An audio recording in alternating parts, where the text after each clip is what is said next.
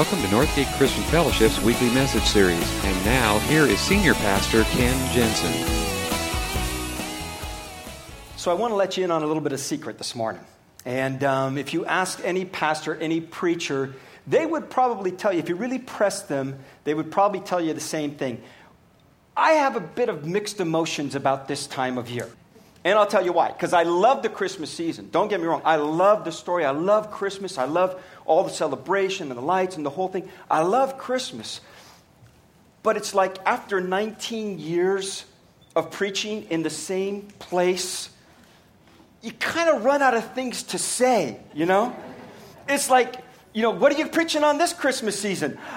I don't know. Christmas, And you probably don't understand this. But as a preacher, see, there's only 4 Gospels, okay? And only 2 of them really tell the story of Jesus' birth. So, the source material is really thin here, And, year after year after year, it's like, how do you, where do you tell the story in a different way? And then on top of that, everybody knows the story. You all know the story. I mean, you may not have all the ins and outs of it. You may not have all the details worked out, but you pretty much know the story. In fact, many of you have been in the story. How many sheep here this morning? Yeah. I mean, you sometime in your life, maybe growing up in church and Sunday school, you were in the Christmas pageant, You were the sheep. You were Mary or Joseph, or you did the bathrobe thing, because that's where all the extras go. They're the shepherds, We don't know what to do with these guys. They're just a bunch of shepherds. We put them in bathrobes, give them a stick, and, put a rag around their head. They're shepherds, Just out of curiosity, how many here have been in the Christmas story at one point or another in your life? Yeah, see? All the spiritual ones. My little brother was born on November 27th. Want to guess what role he played that year? Little baby Jesus, never to be confused with him again in his life. But that winter, that Christmas, we are so familiar with the story. We could probably all tell it. Maybe not all the details, but we could all pretty much tell the story. And I wonder sometimes if our familiarity with the story kind of makes it lose a little bit of its impact, or its significance, or its meaning, because it's, it's Christmas, wise men, Virgin Mary, Joseph the donkey, manger, no room in the inn, the whole bit, I know the story. But this year, what I'd like to do is maybe take a look at it from a different perspective. And we're going to look at it through John's gospel. John doesn't tell the story per se. What John gives us is kind of the cosmic backstory. John's gospel kind of gives us a peek behind the scenes of what God was doing through all of this. Through this story that we're so familiar with. What was it that God was doing? Why did he do it the way that he did?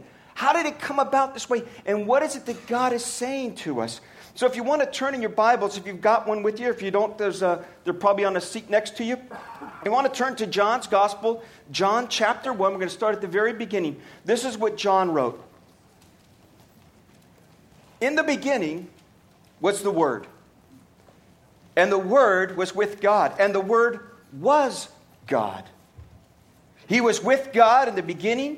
Through him all things were made. Without him nothing was made that has been made. In him was life, and that life was the light of all mankind. The light shines in the darkness, and the darkness has not overcome it. There was a man sent from God whose name was John. He came as a witness to testify concerning that light, so that through him all might believe. He himself was not the light. He came only as a witness to the light. The true light that gives light to everyone was coming into the world. He was in the world, and though the world was made through him, the world did not recognize him. He came to that which was his own, but his own did not receive him.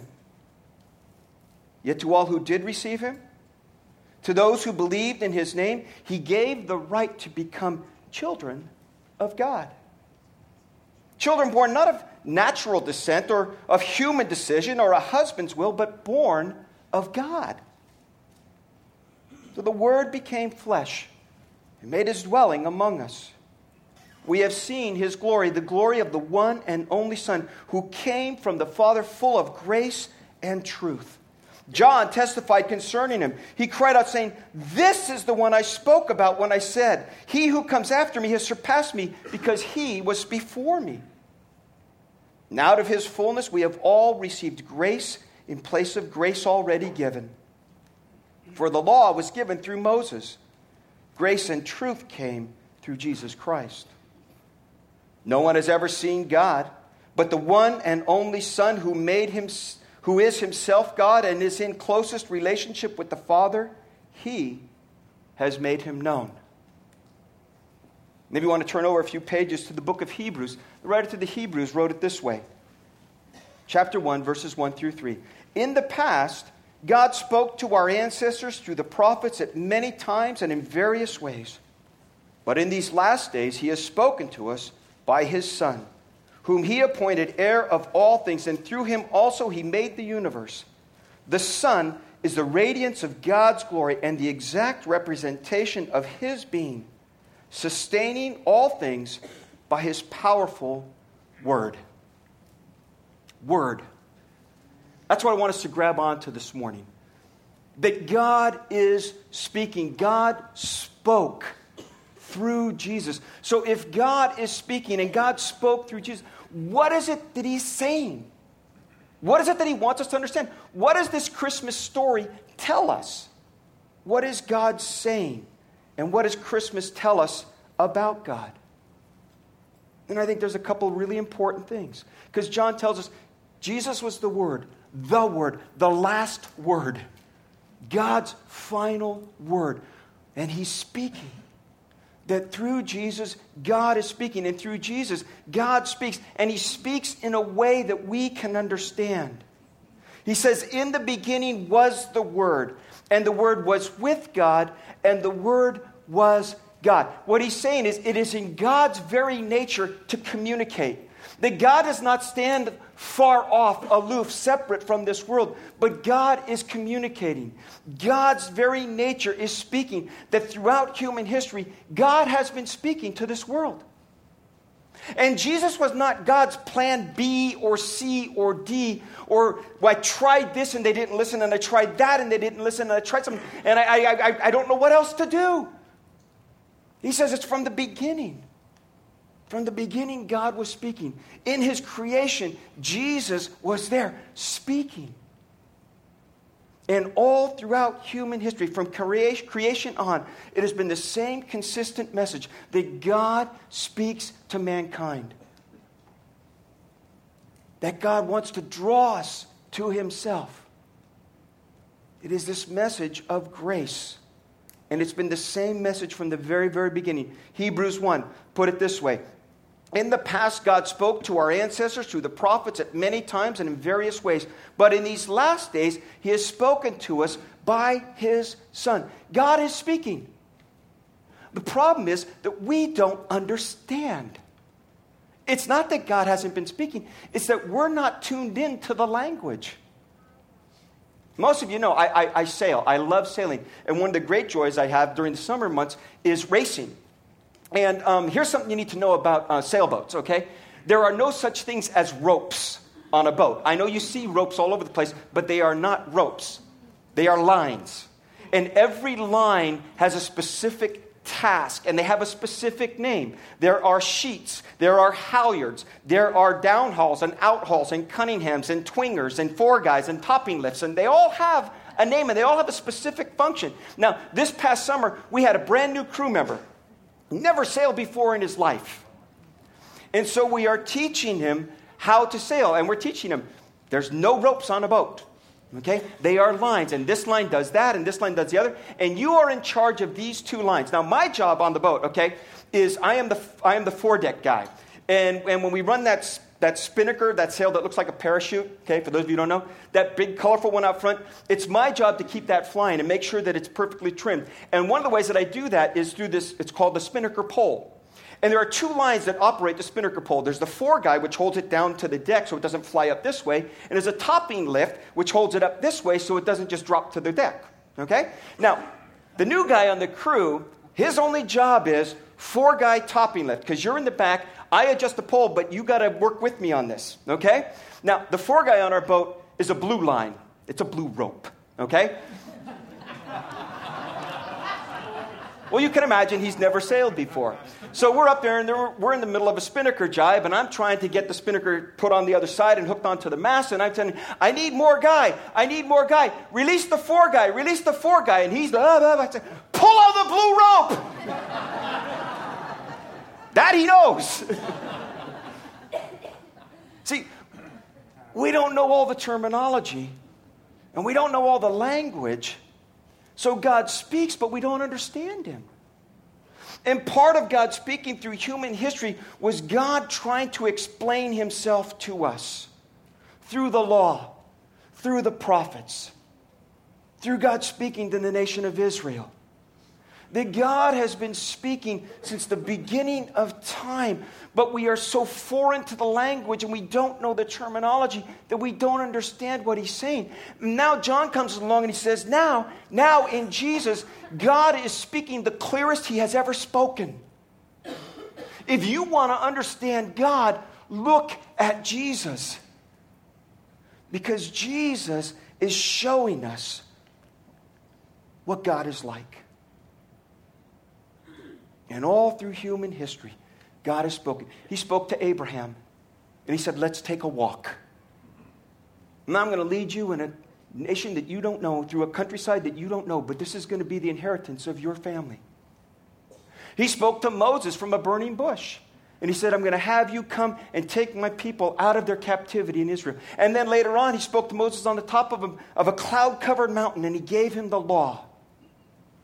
There's an account in Scripture where God actually spoke through the mouth of a donkey to a prophet named Balaam. Look it up. It's there. God finds ways to speak.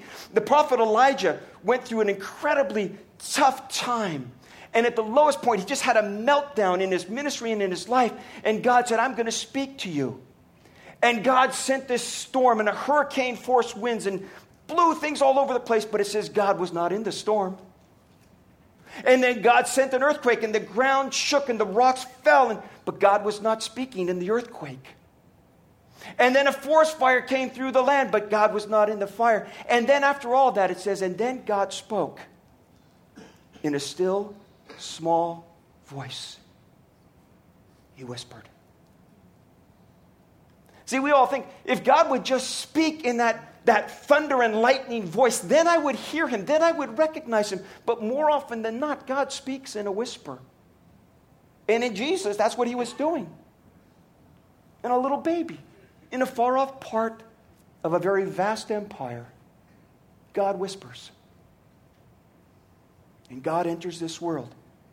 And in Jesus, God speaks the clearest he ever has. Our granddaughter now is coming up on 2 years old, and now she's in the speaking stage. And so she speaks a language that we don't understand. Because she can't do all those, compound consonant sounds like grandma. We don't have grandma, we have Gaba. And Papa. And she likes avocados, but they're just cados. And she likes quesadillas, but they're just dias. And she has a really good friend, older friend, whose name is Robinson, but she can't say Robinson, so he's Rossi. And you know what? She's got our whole family saying Gaba and Papa and Cado and Dia, because we are speaking in a language that she understands. And in Jesus,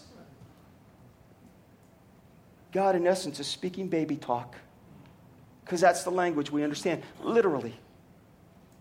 He's speaking the language that we understand. And what we see in Jesus, as you look at his life and his ministry, what we see in Jesus is what we get with God. If you want to know what God thinks about the self-righteous religiosity, listen to Jesus' words. Why do you look at the speck of sawdust in your brother's eye and pay no attention to the plank in your own eye? You want to know what God has to say about the poor and needy? Listen to Jesus' words. Whatever you did for the least of these brothers and sisters of mine, you did for me. If you want to know what Jesus has to say, about what God has to say and how he cares about those who have drifted far from him, listen to Jesus' words. The Son of Man came to seek and to save that which was lost.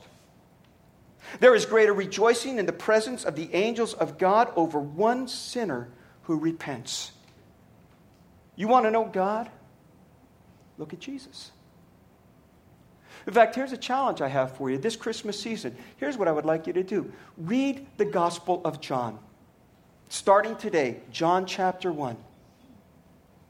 And just read the encounters and the conversations that Jesus has. Read his teachings. Look at how he interacts with people. Look at what he does for those who are hurting and in need. Listen to the words that he speaks. And just one chapter a day, beginning today with chapter 1. Read all of chapter 1. And tomorrow, chapter 2. And I know you're going to get into Christmas Eve and you're going to be at the crucifixion, okay? And it's going to be a little confusing for you, but do it.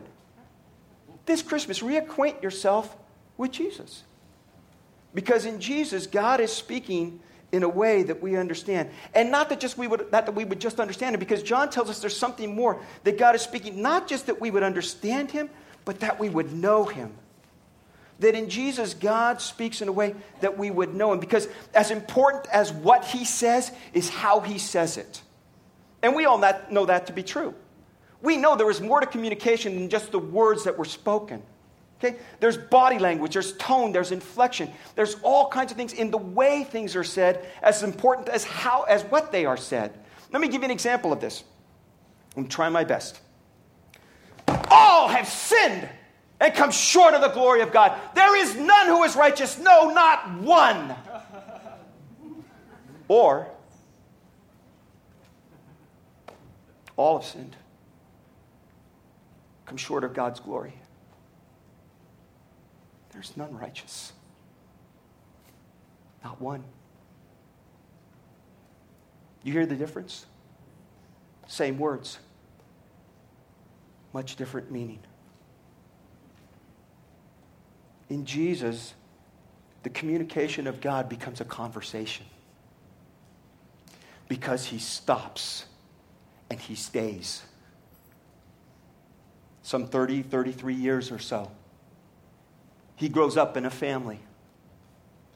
He hangs out with fishermen. He reaches out and touches the lepers. He goes to dinner with tax collectors. And there's God speaking. Speaking. He talks the talk and he walks the walk. We have a saying we say very often around here, talk is cheap. Talk is cheap. You can say a lot of things. What it comes down to is, do you walk the walk? See, a father can say, I love you, son, but never show up to any of his Little League games. What's he really saying? A friend can say, I'll be here for you, but in the time of crisis you call and they're too busy to give you the time. Talk is cheap. Not in Jesus. Not in Jesus.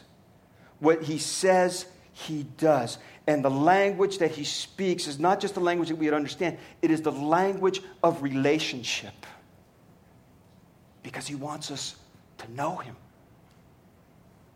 God is speaking. And so often I talk with people and they get so hung up on theology and theory because it's tough for us to understand God. And people say things like, well, how can God be three and one? You know, how can God become man? What happened when Jesus was on this earth? And who was in heaven? Who was minding the shop? How did that all work? And we do our best to try to explain that to people. And we say things, well, you know, God is 3 and 1, and it's not 1 plus 1 plus 1 equals 1. It's like 1 times 1 times 1 equals 1. Or think of an egg. You know, an egg is one thing, but it's a shell, and it isn't white, and it's a yolk. Or think of water. It can be steam, it can be ice, it can be liquid. But all those are just trying to explain something that cannot be understood. And we get so hung up on the abstract. But Jesus speaks the language of relationship. Not theory, not theology, not formula, not creeds. He speaks relationship. Because it's not about information for us to attain. It's about a relationship that we engage in. The Word became flesh and made his dwelling among us. The Message paraphrase puts it this way: the Word became flesh and blood and moved into the neighborhood. I like that. In fact, think about that a little bit this morning. If Jesus was your neighbor, what would that look like? What would your house look like? If you met him at the mailbox as you got home from work each day, as you rolled out the garbage can to the curb on Sunday evening for Monday's pickup, and he rolled his out from the next door. If he worked in your office, if he sat in your classroom, what would that look like? Because that's what happened. Jesus moved into the neighborhood. And the neighborhood was changed. There goes the neighborhood. Because what he wants is for us to know him. It's much easier to deal with God in the abstract, because then he doesn't touch my life. It's much easier to try and reduce things to a formula. If I do this, then God will do this, and that will be the result. That would be far easier, but that's not what he does. He moves into the neighborhood, and you read through the Gospel of John, and Jesus has a conversation with a man named Nicodemus, whose whole life has been built around strict adherence to the law of Moses, and he is as upright as he can possibly be. And Jesus says to him, you need to be born again. Because this isn't about just fixing up your old life. This is about something far deeper that needs to happen. And then not much longer later, he meets a woman who has given up on marriage. She has been through broken relationship after broken relationship after broken marriage after broken marriage. She is a Samaritan who is not highly regarded among the Jews, and she is an outcast in her own community, drawing water in the middle of the day all by herself when everybody else would have done it in the early morning. And Jesus sits on the side of the well with her and talks to her about living water. There is a real life for you. There is real love for you. Something that you have given up on all of your life and never fully experienced. There is something that God has for you. And he meets a cripple who for years has laid beside a pool, waiting for the opportunity to jump into the pool to be healed. And Jesus asks him a very inconvenient question. Do you want to get well? Because Jesus meets the individual. And he has conversations with real people. It's not a formula. It's a relationship. John 1:18. No one has ever seen God, but the one and only Son, who is himself God and is in closest relationship with the Father, has made him known. He wants us to know him. God speaks so that we would understand him, so that we would know him. But not just that. He speaks so that we would trust him. Because ultimately, there can be no relationship without trust. You can ask me, how do I know that my wife is faithful? I know because I trust her. Why do you trust her? I trust her because I know her. Well, how do you know her? Because I trust her. How can you trust her? Because I know her. For 35 years, we have developed a relationship. And that's how relationships work. They are built on trust. Trust takes the risk. And in the risk makes itself vulnerable. But in that vulnerability, when one is proven trustworthy and faithful, intimacy results. And that is what God wants for us.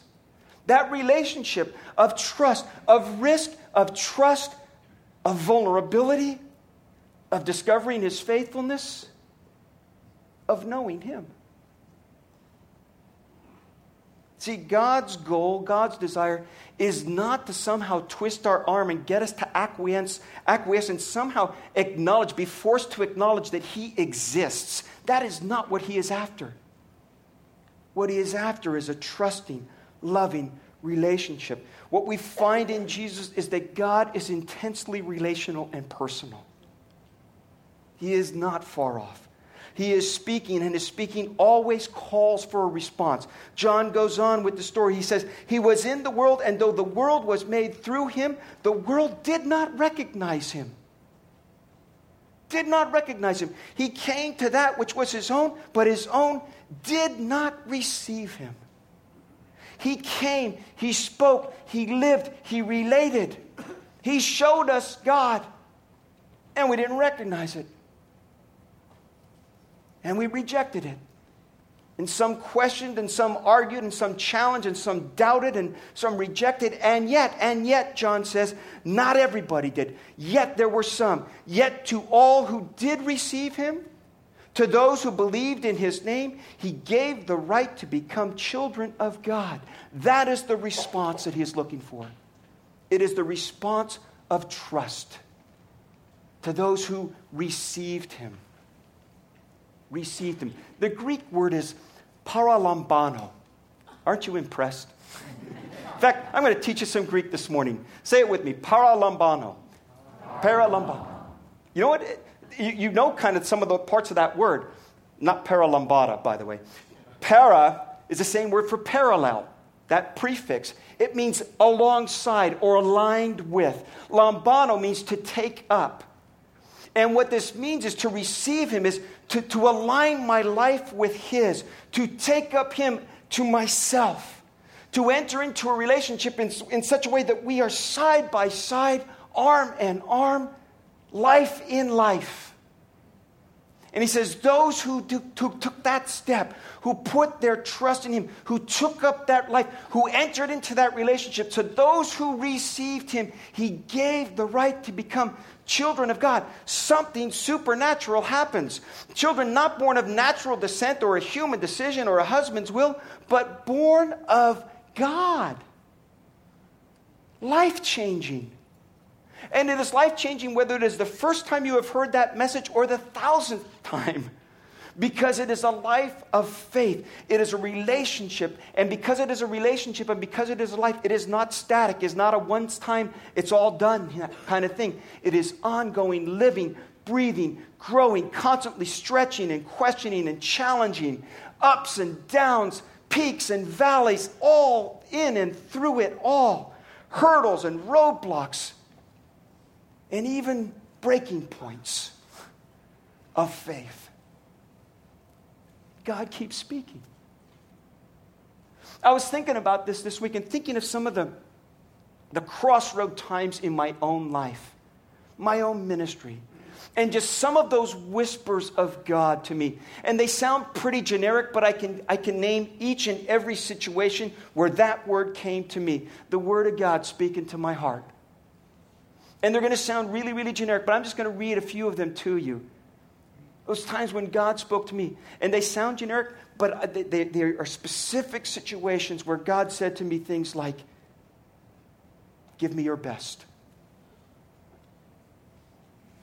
Give me your best. Or ask of me. Take the risk.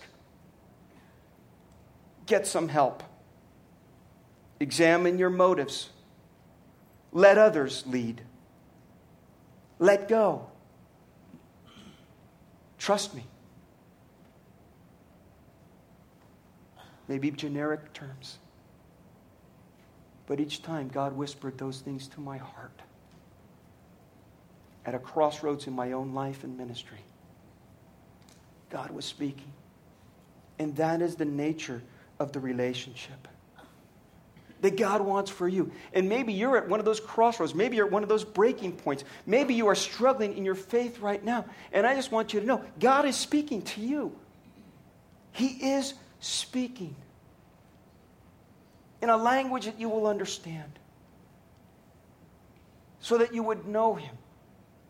You would trust him. Can God be trusted? In Jesus, the answer is a resounding yes. Listen to Jesus' words. Whoever comes to me, I will never, never drive away. I read to you. John Ortberg wrote this. Faith is not simply holding beliefs. Many people, when they consider faith, think, I believe God exists, or I believe Scripture is accurate, or I believe love is the greatest value. But at its core, faith is not simply the belief in a statement. Faith puts its trust in a person. Trust honors the freedom of persons and makes possible growth and intimacy. There is no other way to intimacy and depth of relationship between persons than to trust. Would you bow your heads with me? Thank you for listening to this week's message. We trust that you'll join us again soon for another uplifting message from Northgate Christian Fellowship, located in Benicia, California.